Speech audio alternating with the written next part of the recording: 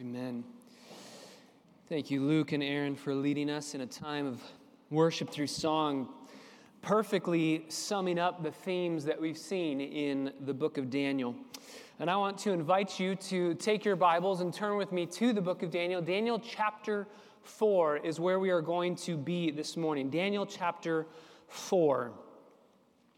It was a beautiful Sunday morning on May 10th when we set out to study the book of Daniel together. 4 months and 16 messages later, we find ourselves in the halfway point of this book. And a huge shift is going to happen from chapter 7 on to the end of the book. We've studied narrative. Chapter 1 through 6 is narratives, several different stories, several different accounts that Daniel handpicked for us to read and study. And now, chapter 7 through the end of the book is all prophecy. So there's a big monumental shift. And because of that, I wanted to just kind of pause and take a look backwards. We're at halftime right now. We had the 2-minute warning last week, and it's officially halftime. And so we're in the locker room together, and we're preparing to go back out into chapter 7 and figure out all of the prophetic elements. And a lot of them we've seen because we studied the book of Revelation together already. So we already are going to be familiar with a lot of what's coming up. So here in the locker room at halftime, before we dive into the third quarter, what I want us to do is kind of look back and ask, what have we learned about God? What have we learned about ourselves? What have we learned about sin, about the nations, about God's sovereignty, about his preservation of his people? What are the lessons that we've taken away from our time together in chapter 1 through 6? So I want to summarize those chapters and then pull out the lessons that we've gained, and there's too many to count, but we're going to do our best to go through several of them together. The reason why I have you in Daniel chapter 4 is because these verses, verse 34 and 35, I believe really could be the theme of Daniel. And it's ironic that they are the theme because they're not written by Daniel, they're written by Nebuchadnezzar. They're recorded for us by Daniel, but they were given to us by Nebuchadnezzar, a pagan king, a very evil king, who I believe bowed the knee to Yahweh as king over him, as Lord and Savior. Daniel chapter 4, verse 34 and 35. At the end of those days, I, Nebuchadnezzar, lifted up my eyes toward heaven, and my knowledge returned to me, and I blessed the Most High and praised and honored him who lives forever, because his dominion is an everlasting dominion. None above him or before him, all of time in his hands. And his kingdom endures from generation to generation. Though the nations rage, kingdoms rise and fall, there is one king reigning over all. And all the inhabitants of the earth are accounted as nothing, but he does according to his will in the host of heaven and among the inhabitants of the earth. And no one can strike against his hand or say to him, "What have you done?" Father, we come before you grateful people. We are so grateful for the last 16 messages that we've been able to go through the book of Daniel. We've been able to study together the last few months of enjoying feeling small in your presence. You are sovereign, you are king. All of these kingdoms, even these massive, powerful kingdoms like Babylon and Persia, they're nothing compared to your sovereign kingdom. God, we've learned so much. We've seen so much. But we don't want to walk away from these 6 chapters without truly living differently because of them. It's not enough simply to say, I know these things to be true. To him who knows what is right but does not do it, that is sin. The demons know that there is a God, but it just leads them to tremble and with anger to kick against you. So, Father, I pray that you would, in your grace this morning, show us how to live differently today. May our words change. May our speech change. May our attitudes change because of a reminder of where we've been in this book and what we've seen. Change our hearts. May we be a people that would be so unified around your sovereign control of this world that it would be palpable when people walk in, that they would feel a sense of freedom from anxiety. because we know you're on your throne. And yes, the darkness overwhelms our soul as we sang, but you are here with us, and we're not alone. And we know the ending of all of human history. We've seen it revealed to us in the book of Daniel. And as we've been studying in Ecclesiastes, we really have two options. We can either fight to gain as much as we can out of this world and then lose it when we die, or we can enjoy what you've given to us to enjoy in this world as a gift and then get gain when we die because we get more of you. So be our teacher now. Holy Spirit, open our eyes to behold wonderful things from your law. We pray in the name of Jesus, our sovereign King. Amen. I want to just do two things this morning. This is going to be a little bit of a different morning. We're not going to go through verse by verse. We've already done that for the last 16 messages. So what I want to do is do a summary of that and then go to the lessons that we've learned from our time in Daniel 1 through 6. So just two main thoughts, summary and lessons. The short summary of these stories and then the lessons learned. Number one, a flyby summary. We began by looking in Daniel by asking the question, why are we going to study this book? We gave 5 reasons. Number one, Daniel will give us a window into how to live as Christians in a non-Christian culture. Number 2, Daniel will give us a window into how to respond to pagan rulers. Number 3, God's sovereign control over individuals, peoples, empires, and all of human history will be seen and savored. Number 4, God sovereignly protects and sustains his people. We need to learn that. We need to know that and treasure that. And then number 5, God is sovereignly working to bring about salvation for all who would turn to him. That's the beauty of this book, that it's going to the nations for God to make a plea to the nations to turn to him and to follow him. And I think that we've already seen all of those 5 points work themselves out in this study thus far. And so let's just remember all that we've learned in just kind of a short, quick flyby summary. We began in chapter 1. If you want to turn there, you can. We began in chapter 1 where Daniel is carried away in the first stage of 3 deportations from Judah to Babylon. Daniel was carried away in 605 BC. He would have been about 15 years old at the time. He lived for 70 years in Babylon, which is a thoroughly pagan city and evil rulers reigning over it. And in Daniel chapter 1, we saw the beautiful theme that God is sovereign in the lives of his children and sovereignly arranges the details of their lives for their good and for his strategic and eternal purposes. You remember Daniel chapter 1, we had that phrase, God gave. We had that several different times in chapter 1. God gave Judah into Nebuchadnezzar's hands. Nebuchadnezzar thought he was the one who brought them over, but it was actually God who gave. And we saw that God is faithful and sovereign over the execution of his judgment. That wasn't a surprise to God's people. God had told them through the prophets, if you do not repent, you will be given to the hands of your enemies. And so it was. They did not repent, and they were turned over to Nebuchadnezzar. And then in the middle of Daniel 1, all the way to the end, we saw Daniel standing up in obedience, saying, we can't eat. That was the food portion, right? We can't eat what you're asking us to eat. Remember, he was respectful, he was kind, he was compassionate. This wasn't stick it to Babylon. This was, we need to follow Yahweh. We just need to simply continue in our obedience, and God blesses. And then we saw at the end of chapter 1 that God sovereignly equips and places his children in strategic places and purposes for his glory. Daniel's captivity looked on the surface like pretty much the end of the world for Israel, for Judah. But in fact, it was all part of God's plan. God's purpose in sending Daniel and his friends to Babylon was, yes, for judgment, but beyond that, it was for God's mercy to his people when they were going to come back 70 plus years later. And so we ended chapter 1 by listening to Sinclair Ferguson, who said, we tend to see our trials as isolated nightmares. God, however, sees them from a different perspective. They are important and connected punctuation marks in the biography of grace that he is writing in our lives.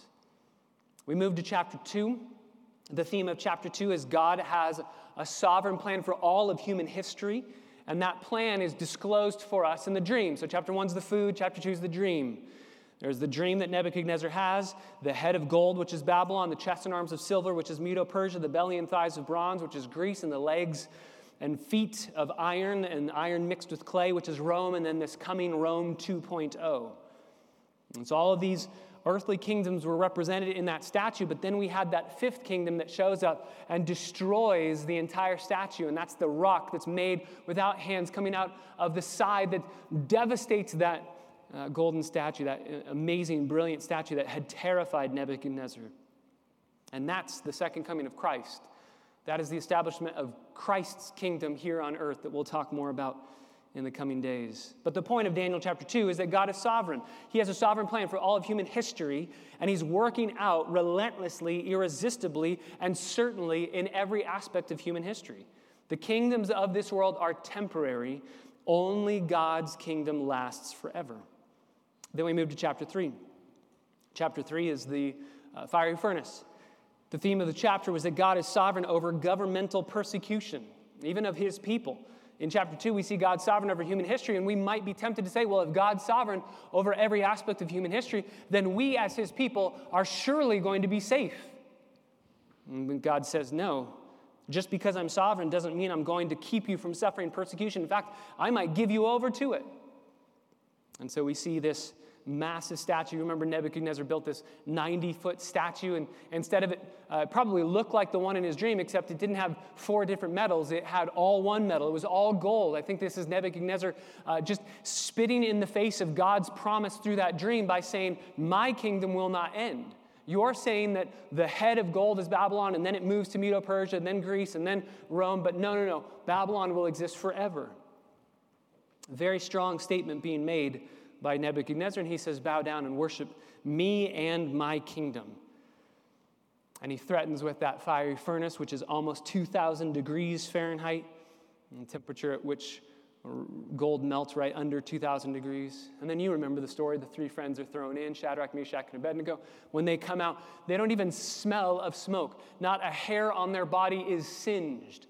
You can't even sit next to a campfire for 10 minutes without smelling like smoke. But these 3 friends thrown in by Nebuchadnezzar, thrown into the fiery furnace, they don't smell like smoke at all. And it's showing us, chapter 3, that God's preserving them, but not just preserving them. God's preserving them so that they would help his people to be persevering throughout the rest of this captivity. Then we move to Daniel chapter 4, another dream. We saw the theme in Daniel 4 is that God is completely sovereign over every throne and every human ruler. 30 years have passed since the fiery furnace in chapter 3, so there's a 30-year gap between 3 and 4. We have the incidents in chapter 4, this fascinating chapter. It's the only chapter in Scripture written by a man who was once a pagan king, and it's the only Old Testament passage written by a Gentile. Nebuchadnezzar in that passage has another dream, the dream of the tree. You remember, Daniel tells him, you are not submitting to God. You and your pride are setting yourself as higher than God, better than God. And if you do not submit to him, if you do not repent, you are going to be thrust out, turned into this crazy man for a period of 7 years. And lo and behold, Nebuchadnezzar does just that because he doesn't repent. He comes to believe that he's an animal. It's a psychological condition that we looked at called lycanthropy, in which a person thinks that they are a particular kind of animal and begins to behave like that animal. It's still observable today. You can read accounts of it. And so it lasts for 7 years until, in chapter 4, verse 17, verse 25, and verse 32 in chapter 4, until you recognize that the Most High God is the ruler over the realm of mankind, and he bestows it on whomever he wishes. Nebuchadnezzar, you need to realize God will never stop being in charge. He is your king. Submit to him.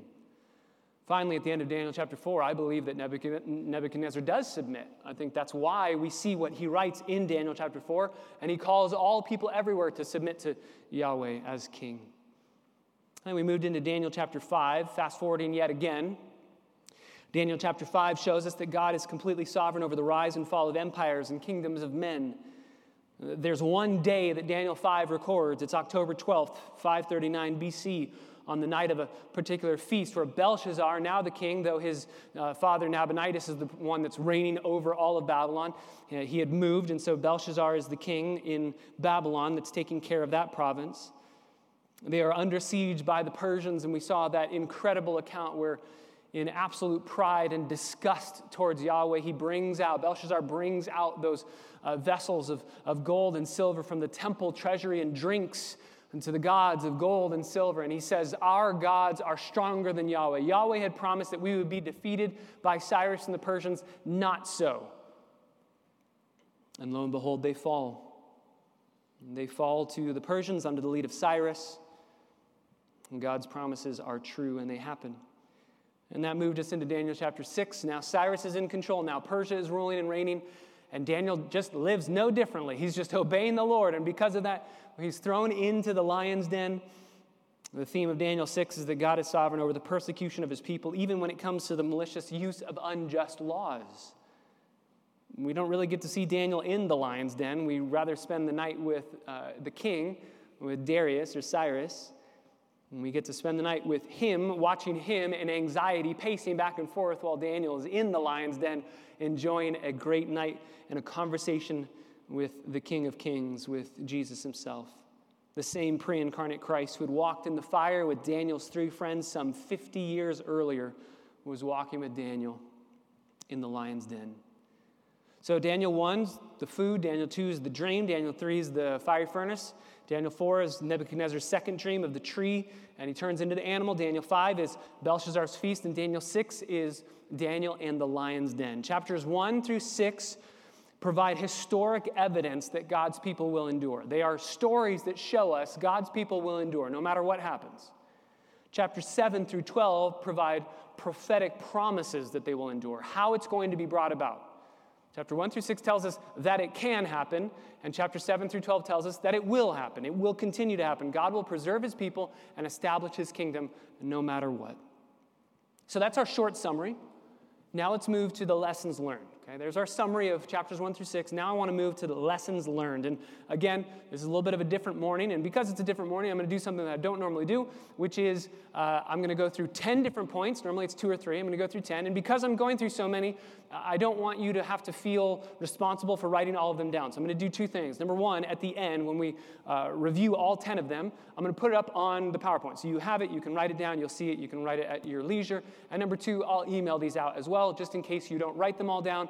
I've been there before where you have the pressure to write down everything that the pastor's saying, and you don't get it, and you feel like, I can't move on because I didn't write number 3, and now I can't write number 4. Don't worry. Just let these truths spill over your heart. Write what you can, but let these truths just spill over your heart. And these are only 10. Right? We could list 100.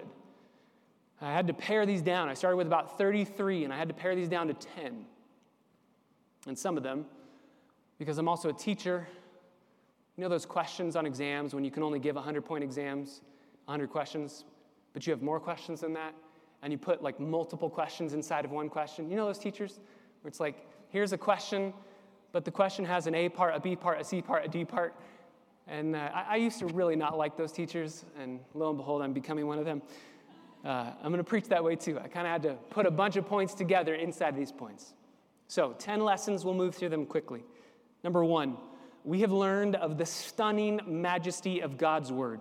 We have learned of the stunning majesty of God's word. He fulfills every promise that he makes.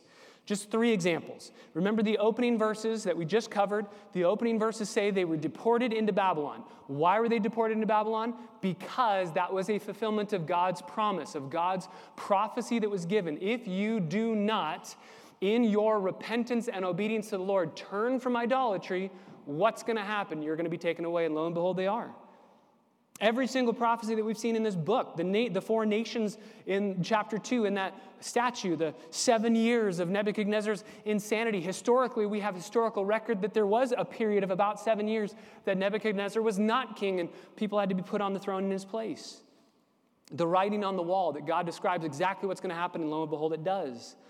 Or just that incredible prophecy. It's really kind of a side note in the book of Daniel. But you remember in Isaiah chapter 44, verses 24 through 28, God had promised through Isaiah over 100 years earlier that when Cyrus enters Babylon, he's going to overtake it and conquer it with the bronze gates being thrown open for him. He's not even going to have to fight or do anything as far as attacking that city to get into it and destroy it. And that's exactly what happens. Historians tell us from that time period that when the Persians entered the city, that massive bronze gate that was there designed to stop any foe entering in was wide open already. Bottom line is this: I hope that every Lord's Day you have walked away with a bigger view of God and a greater awe of this book. This book is amazing. Give yourself to it. Every day, open it, read it, enjoy it, be satisfied with it, wrestle through it, ask questions of it. This book is amazing, and we've seen that time and time again, and we're going to continue to see that as we move through chapter 7 through 12. Number 2, God's heart is love for all the nations. We've seen this time and time again. God's heart is one of love for all the nations. We could sum it up in John 3:16. God so loves the world. There are two main ways that you can outline this book. You can either split it up like we've done, 6 chapters of narrative, 6 chapters of prophecy. But you can also split this book up into its languages. Chapter 1 through 2, verse 4 is in Hebrew. Chapter 2, verse 4b, right in the middle, switches to Aramaic all the way through chapter 7. And then chapter 8 through 12 is back to Hebrew. So it switches from Hebrew to Aramaic back to Hebrew. Why Aramaic? Why this switch? Well, we saw this switch because that language is the common language. It's the trade language of all of Babylon. Many of the Babylonians would not have known Hebrew, and God wants his message to be given to them, not just to his chosen people. And so he has given this message to Jew and Gentile alike. In fact, in this Aramaic section, 7 times the phrase peoples, nations, and men of every language occurs. Therefore, this very Jewish book is written with Gentile readers in mind. Not only God's chosen people, but all people around the Jews, including Nebuchadnezzar. And who knows how many Babylonians end up submitting to Yahweh because of what this book is saying, including Persians, maybe even Cyrus. But definitely we know that there's going to be some wise men that are going to show up about 500 years after the writing of Daniel, and they're going to show up and they're going to, I think because of Daniel, they're going to walk in to Bethlehem, and they're going to praise and worship Jesus as Messiah because they read of him in the book of Daniel. Bottom line is that God loves the nations. My question is, do you? Whether we are going to the nations or we're sending people to the nations, God means for his glory to be seen and savored by everyone. So pray for this to happen, and let's work to make it happen in the world around us. A third lesson is that God has a perfect plan for human history. God has a perfect plan for human history. That's really the theme of the whole book. The whole book is that God is sovereign over the lives of individuals, the affairs of nations, the span of empires, and all of human history. He is El Elyon, the God Most High, used 9 times in the book of Daniel, the sovereign one over all things. Even Daniel's name means God is judge, God is ruler over everything. And so what Daniel does is over the course of 70 years being exiled into Babylon, he sits down to write a manuscript, and he has to handpick 6 different accounts, 6 to 7 different accounts that he wants to give to you and to me. And so I believe he's sitting there writing, let's include this account. No, not that one. Let's include this account. Well, no, let's include this account. Yes, that's a good account. We'll include that one. Let's include this. Every account that he's putting in here is an account that's given for the very express purpose of showing you that God is sovereign in your life today, because he's been sovereign and he always will be sovereign. We will only live like Daniel in this world if we trust in Daniel's God. We see the phrase, the Lord gave, over and over and over again. Those 4 words, and the Lord gave, are a sentiment of comfort to bolster readers who find themselves waiting for the arrival of God's promises. Those 4 words are a balm in the midst of disquieting circumstances and surroundings. And those 4 words, when everything seems lost and when life seems not worth living, those 4 words remind us that God is working out his promises in your life. We've said it this way, Daniel is Dramamine for a seasick soul. As you're being tossed in the storms of this life, you need Daniel to quiet and calm your heart. And God has not changed since the book of Daniel up to today. He is still there in your life wherever you may be. That's not in question. He is still there and he's not changed. The only question is, are you trusting him? Are you trusting him? Maybe you look at this book and you say, I don't have these massive big things. I'm not in threat of being thrown into the lion's den by my government. And so it would be easy to dismiss the struggles you're going through, the trials you're going through, and to say, you know what, this isn't that big of a deal. I can deal with this on my own. I think Daniel is giving us the big deals to show us in the smallest details God is there as well. Trust him for those things. Maybe it's relationships that you have that just aren't quite repaired, aren't reconciled. Something's off. Something's not working right. And you think, you know what, I know God's sovereign over the big things, but he's not really caring about this. No, he's there. Maybe you're going through some form of heartache, whether it's family or maybe it's at work, maybe it's with friends, maybe it's a physical ailment that you're struggling with. Whatever it is, God is sovereign over all of it. The only question is, will you trust him? That led to a fourth lesson so far from Daniel 1 through 6. God has good purposes for his people in hard times. God has good purposes for his people in hard times. It would look like, as Daniel is being exiled into Babylon, that this is a hard time and this is bad and there can't be anything good coming out of this. And yet I believe that Daniel really is to the Babylonian captivity what Joseph was when he was sold as a slave in Egypt. You remember Joseph sold into slavery, and you would think that's a very bad thing, and yet God brings about, he means for it to be a very good thing. That's what Joseph tells his brothers. He says, you meant it for evil, but God meant the very same thing for good. So whatever hardship you might be going through, God is working in it and through it for your greatest good and the good of those around you. You think about Jeremiah 29, where God writes to these captives and says, when you are in captivity in Babylon, seek the welfare of the city, seek the welfare of those around you. Pray for them. Plant your roots down deep in that city and be an influence of godliness around them. So my question to us this morning is, do we see ourselves having been placed where we are together in this community by God to make his word known? Do you see yourself, or are you kicking against that? I hear a lot of Christians these days that are kicking against it. If only we can get out of LA. If only we could leave. I hate this place and I want to get out of here. I totally understand it. But that's not the mindset of Daniel. The mindset of Daniel is, I want, wherever God has placed me, I want to be a breath of fresh air to those people around me and to speak the truth of God's word, bringing him glory and bringing my neighbors good. The fifth lesson that we've learned from this book is that God is with us in every trial. God is with us in every trial. Whether it's the fiery furnace, whether it's the lion's den, we learn that beautiful phrase that we said over and over again. The fourth man is always with us. Nebuchadnezzar looks into the fiery furnace and says, there's 4 men in there. That fourth man is Jesus, and he's always with us. That's why we say in Psalm 23, I will fear no evil because you are with me. We saw the reality that sometimes God delivers through us being preserved alive. Sometimes God delivers us by letting us die. But he always vindicates us, and he always preserves us. Psalm 118, verse 13 through 14. The psalmist writes, you pushed me violently so that I was falling, but the Lord helped me. The Lord is my strength and my song, and he has become my salvation. Daniel and his 3 friends were literally pushed into a fiery furnace and into a lion's den, literally pushed. And God was with them.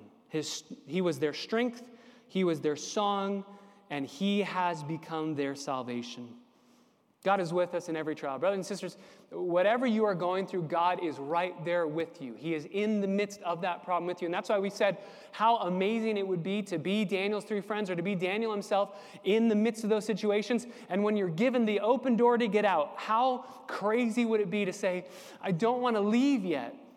If it means that I have to stay here to be with my Savior, I don't want to leave. I want to be with him. I don't want to leave.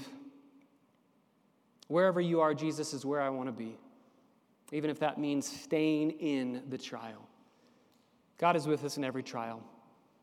Number 6, the 6th lesson that we learned is that we've learned the failure of false religion. We've seen this time and time again. We've learned of the failure of false religion. We saw those Chaldeans, those sorcerers, those fortune tellers. They could never get anything right in this book. They're constantly getting the answer incorrect or not even giving an answer at all because they cannot know.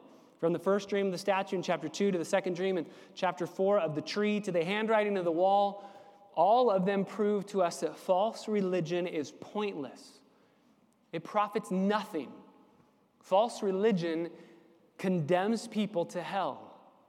And that's why we need to, with all compassion and clarity, share the truth of God's word to the people around us. Because the false religion that they may be involved in not only doesn't profit them in this life, it's useless here, but it will condemn them in eternity. We laughed a lot at these Chaldeans and how worthless their religion is. But there were two people in this book that I don't think we were supposed to laugh at. I don't think we ever really did.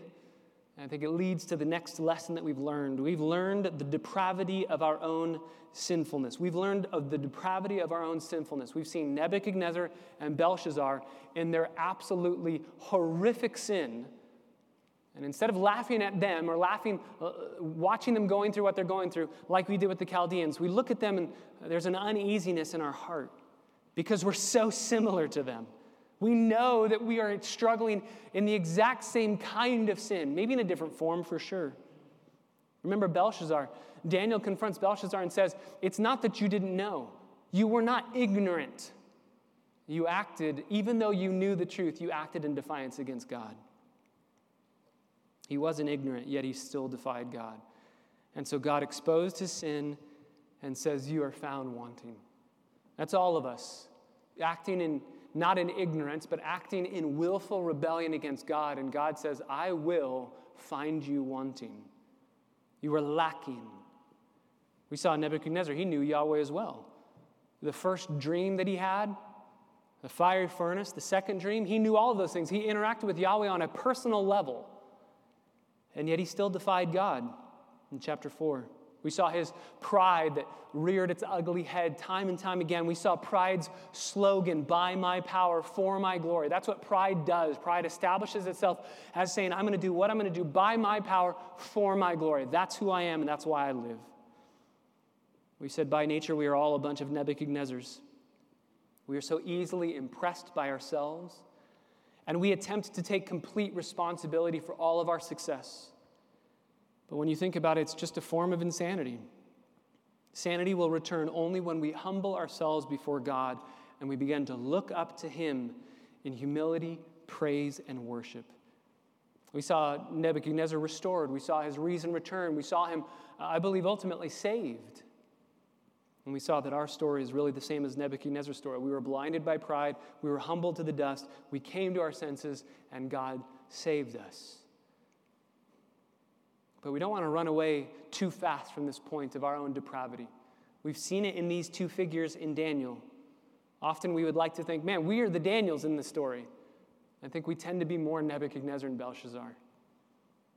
And what God did to Nebuchadnezzar, he will do to us if necessary. Where are you in this pathway?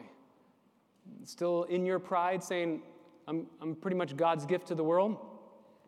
I'm doing amazing and I wish everybody knew who I was? Or are you saying, you know what?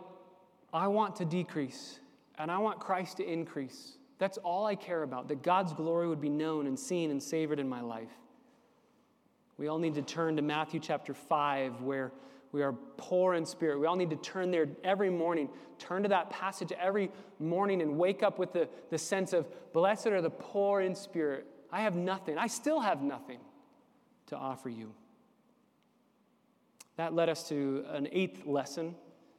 We saw God's terrifying judgment and his amazing grace. We saw God's terrifying judgment and his amazing grace. Belshazzar swept away in an instant, in one day. Here's the verdict, here's the pronouncement of judgment, and here's the execution of it. We saw Nebuchadnezzar in a different time frame of God's judgment. God said, here's what's going to happen if you don't repent. He gave him time, he gave him an opportunity, and then about a year later, Nebuchadnezzar the sentence is passed and executed against him. Belshazzar, it's in a night. Nebuchadnezzar, it's in a year. One of the lessons that we learn is we don't know the timing of God's judgment. We don't know if we're going to have tomorrow. There was an urgency in this book thus far to say, get right with God now. Turn to Christ now. Trust in Jesus now. You don't know if you have tonight. And then at the same time, there was amazing grace. God gave Nebuchadnezzar a year. He didn't repent. God thrust him out into the wilderness for 7 years, and then he came back to his senses, repentant, turning to Yahweh. There was such beautiful picture of God's amazing grace in that section that I think compelled us to not lose heart. When we look around at those in our lives who we've been praying for years, and it just seems hopeless. They're never going to believe. They're never going to turn. Man, if there was anybody who is a hopeless case, it's Nebuchadnezzar. And God is patient, and he's waiting, and he's using us. We've seen God's judgment come in different timings, sometimes very quickly, sometimes slowly, often slowly, especially in this book. We can see on a grand scale in the book of Daniel, a grand scale of human history, that judgment is coming. And I think a lot of people ask the question, why isn't it coming now? Why on a grand scale doesn't Jesus just break into human history, bring the kingdom now? Why is he waiting? C.S. Lewis asked this question. He said, quote, "Why is God landing in this enemy-occupied world in disguise? It's starting a sort of secret society to undermine the devil." That's us. We're the church. We're the secret society. Why is he not landing in force, invading it all? Is it not that he's strong enough? Is it that he's not strong enough? Well, Christians think that he's going to land in force. We just don't know when. But we can guess why he's delaying, and I would say we can know why he's delaying. He wants to give us the chance of joining his side freely. God will invade, but I wonder whether people who ask God to interfere openly and directly in our world quite realize what it will be like when he does. When that happens, it's the end of the world. When the author walks onto the stage, the play is over. So we saw God's terrifying judgment of one individual in one night. My prayer is that we would, with a sense of urgency, realize there is a day coming when Jesus returns, that's it. That's it. Judgment happens. When the author walks onto the stage, the play is over. So realize God's terrifying judgment, and in light of that, realize how beautiful and amazing God's grace is. Number 9, we've seen how to live as exiles in this world. We've seen a 9th lesson, which is how to live as exiles in this world, whether it's Shadrach, Meshach, and Abednego, whether it's Daniel, whether it's the people around them. We've seen various lessons learned from their life. Be gracious, be humble, be respectful, be completely unintimidated by human authority. Be completely confident in God's delivering power regardless of the danger. Be completely submissive to God's will regardless of the consequences. Know that life is filled with moments of fear. Realize and have compassion. Respond with compassion towards your enemies. Respectfully speak God's truth. Reasonably plead for repentance to take place. Honor God and how you live differently in the world. Understand that the world will hate you. Worship God even though it will cost you. Trust in God's deliverance however he would see fit, and position yourself to be used by God to glorify him however he would see fit. We've seen all of those different lessons in various sermons, and I think we can sum them up in 2 main points. Number 1, be faithful in the little. Just remain faithful. Remember, Daniel just didn't change anything. From chapter 1, hey, that's not what we eat. Can we not eat it? We've never eaten that because that's not what we eat. That's not what God's people eat. We're God's people. Can we just not eat it? That's all he's saying. And to Daniel chapter 6, I'm not going to change what I'm doing. I've been praying this way the entirety of my life. I'm not going to stop. I'm just going to continue. And so my question to us is, are you obeying in the little now? We've said it a lot, that these monumental moments of trial are not what create the character that's going on inside of us. It just reveals what the character already is. Don't compromise now. Do you joyfully submit to God's will now? Do you fear him and not man? And then a second lesson that we've seen time and time again is just don't place your hope in people to deliver. Place your hope in God to save. Don't place your hope in people to deliver. Dale Ralph Davis says, "You may have rulers or others in high places who are well disposed towards you, but don't rest in them as your trump card, for even they, for all their apparent power, will prove as helpless as Samson without hair." I love that. I think that's a lesson that Christians need to hear and own and glory in today. It's a different lesson from the very in-your-face political Christianity that we see going on in our world today. Obviously, God's given us the ability, because of the land that we live in and the governmental system that we live in, to have a voice in government. Praise the Lord. And we should use it respectfully, graciously. But I think that this book has asked some questions of why we do it and how we do it. I love the way that one author says it. This is just, I think, very, very helpful. It's a lengthy quote, but just listen as he kind of responds to evangelicalism. This was written in the 1990s, so it's a little bit a ways in the past, but I think it's helpful. He says this, "I must say in an aside, I worry about the recent surge of power among U.S. Christians who seem to be focusing more and more on political means. Evangelicals, especially now, are identified with a certain political stance, so much so that the news media used the term evangelical and religious right interchangeably. When I ask a stranger, what is an evangelical Christian, I get an answer something like this: someone who supports family values and opposes homosexual rights and abortion. This trend troubles me because the gospel of Jesus was not primarily a political platform. The issues that confront Christians in a secular society must be faced and addressed and legislated, and a democracy gives Christians every right to express themselves. But we dare not invest so much in the kingdom of this world that we neglect our main task of introducing people to a different kind of kingdom, one based solely on God's grace and forgiveness. Passing laws to enforce morality serves a necessary function to dam up evil, but it never solves human problems. If, a century from now, all that historians can say about evangelicals of the 1990s is that they stood for family values, then we will have failed the mission Jesus gave us to accomplish, to communicate God's reconciling love to sinners. From Jesus, and I would also say from Daniel, we learn that whatever activism I get involved in, it must not drive out love and humility, or otherwise I betray the kingdom of heaven. I love the way that we've seen Daniel just live his life in simple obedience and let God do what he will with that faithful testimony.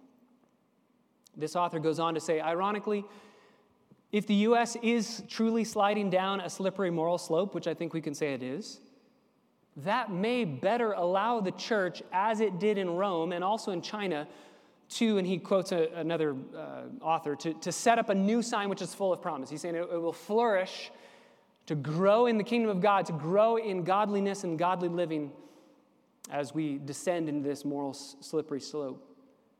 Then he says this, I love his honesty, I would much prefer, I admit, to live in a country where the majority of people follow the Ten Commandments, act with civility toward each other, and have their heads bowed once a day for a bland bipartisan prayer. I would love that. I feel a certain nostalgia for the social climate of the 1950s in which I grew up. But if that environment does not return, I will not lose any sleep. As America slides, I will work and pray for the kingdom of God to advance. But if the gates of hell cannot prevail against the church, then the contemporary political scene hardly offers much threat. That's the kind of confidence we need to have. That's the kind of assurance we need to have. Yes, get involved in politics. Amen and amen. But do so holding that so loosely because you are working primarily as a Christian to bring in the kingdom of God in this world, and so much less as a United States citizen. And brothers and sisters, we cannot be afraid of the days to come. Because if the church can attack the gates of hell, and the gates of hell will not prevail against the church, then the contemporary political scene hardly offers much threat. May we laugh at the days ahead. May we rejoice in the days ahead. That leads to the 10th lesson that we've learned in this book, and we can go ahead and throw that slide up so you can see all 10 points. Normally I would summarize all of them right now. We're going to run out of time. So you can see all 10 points there behind me. But the last one, we can and we must live with joyful, confident, anxious-free assurance because God is sovereign. This is the lesson of Daniel. We've seen every part, all the 9 lessons that we've talked about thus far, lead us to this conclusion. This is the lesson of Daniel. We can live with joyful, confident, anxious-free assurance because God is sovereign. We can. The question is, are you? Would people around you describe you as an anxious person, as a fearful person, as a worrying person? Or would they describe you as a joyful person, free from anxiety, confidently assured of what God's doing in the future?